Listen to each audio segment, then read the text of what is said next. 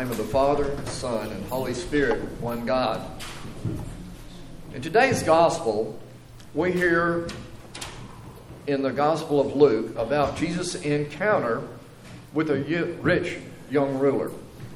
It occurs near the end of Jesus' public ministry, and he is starting to leave a town, and a young man runs up to him. Here is this man's last chance to talk face to face with Jesus. It's a picture of urgency and earnestness on this young man's part. He says to Jesus, "Good teacher, what must I do to inherit eternal life?" And this is actually a pretty important question, and appears to be a sincere question on this young man's part. And it's an important question for all of us.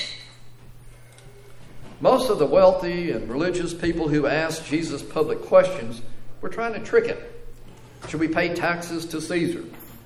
Why do your disciples pluck grain on the Sabbath? And so on. But this man's question was no trick. It was a sincere question that he had, and he wanted to know the answer: how to inherit eternal life. Now, the question tells us a few things about this young man. First of all, he must be feeling somewhat inadequate spiritually somehow, or he probably wouldn't even ask this question of Jesus. Secondly, his question about eternal life clearly indicates he believes in life after death, which was not always the case with those then, or even now. He believes, number 3, that eternal life is something that one earns or merits based on what he does. And this is something that Christ leads him through to understand what is truly the basis. Now, I wouldn't be surprised if a lot of people today think this way. You go to heaven if you do good. You do really good, then you might go to heaven. You go to hell if you do bad things. But, well, maybe only if it's really bad, Or maybe if your good deeds outweigh the bad, then you get to go to heaven. And, well, this is not how it works. This is not how it works. The truth is, you must be holy as God is holy to enter the kingdom of God. And I'm afraid none of us measure up to that. Even this young man did not measure up to that. But fortunately, our sins have been taken care of by Christ when he died for us on the cross. We must all come to terms with the fact that none of us measure up to what is required to enter the kingdom of God. And the young man can't understand anything else Jesus will tell him until he grasps that our relative standards of goodness are much, much different. And if you will, very much lower than God's absolute goodness and God's standards of righteousness. And Jesus comes right to the point, knowing this young man needs to abandon some presuppositions that he has about his state before God, before he's able to understand further truth about God. So he proceeds to inquire more of this man's measure of righteousness, how he thinks about righteousness. He says, "You know the commandments. Do not commit adultery. Do not murder. Do not steal. Do not give false testimony. Honor your father and mother." Now, all these commandments that Jesus first mentions involves his relationship to other people. Jesus is going to approach him in another manner shortly of commandments that relate to God and what is of first importance. The young man's response, though, at this is immediate. "All these things I have kept since I was a boy." And this answer shouldn't surprise us, because many of the rabbis, the teachers of the law, believed the law could be kept, and that would earn them something. However, we know from the Sermon on the Mount that God's view of keeping these commandments go far beyond legalistic interpretations of the law. And although the young man felt he had kept all the commandments, he did still have this sense of incompleteness. Again, otherwise he would not have come to Jesus in the first place. So Jesus then speaks to him more on a personal basis. And this is when he says to him, you still lack one thing. Sell everything you have, give it to the poor, and you will have treasure in heaven. He's zeroing in on what is the most important to this young man. Is it God above all else, or are there other things? And the word lack means to be deficient in something that ought to be present. In 1 Timothy, we read, for the love of money is the root of all kinds of evil. Some people, eager for money, have wandered from the faith and pierced themselves with many griefs. Now, we don't have to be rich to feel the pressure of the love of money or of the love of things. Do we feel overly possessive of things that we have?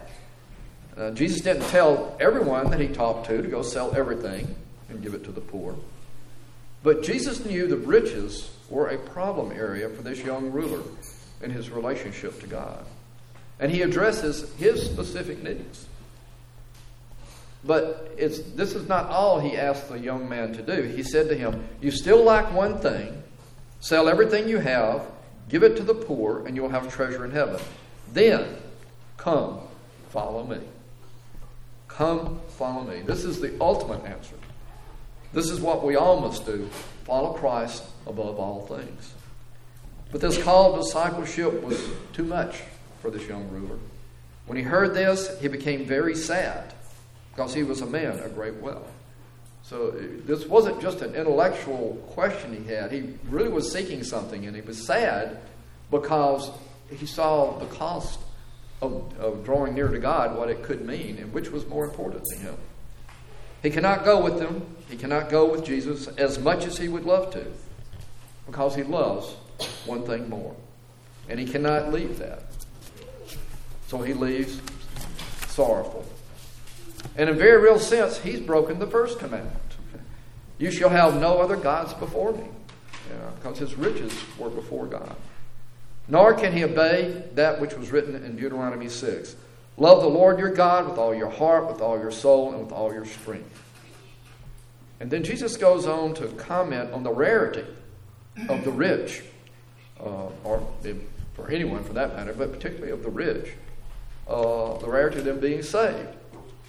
But we all fall short of the glory of God.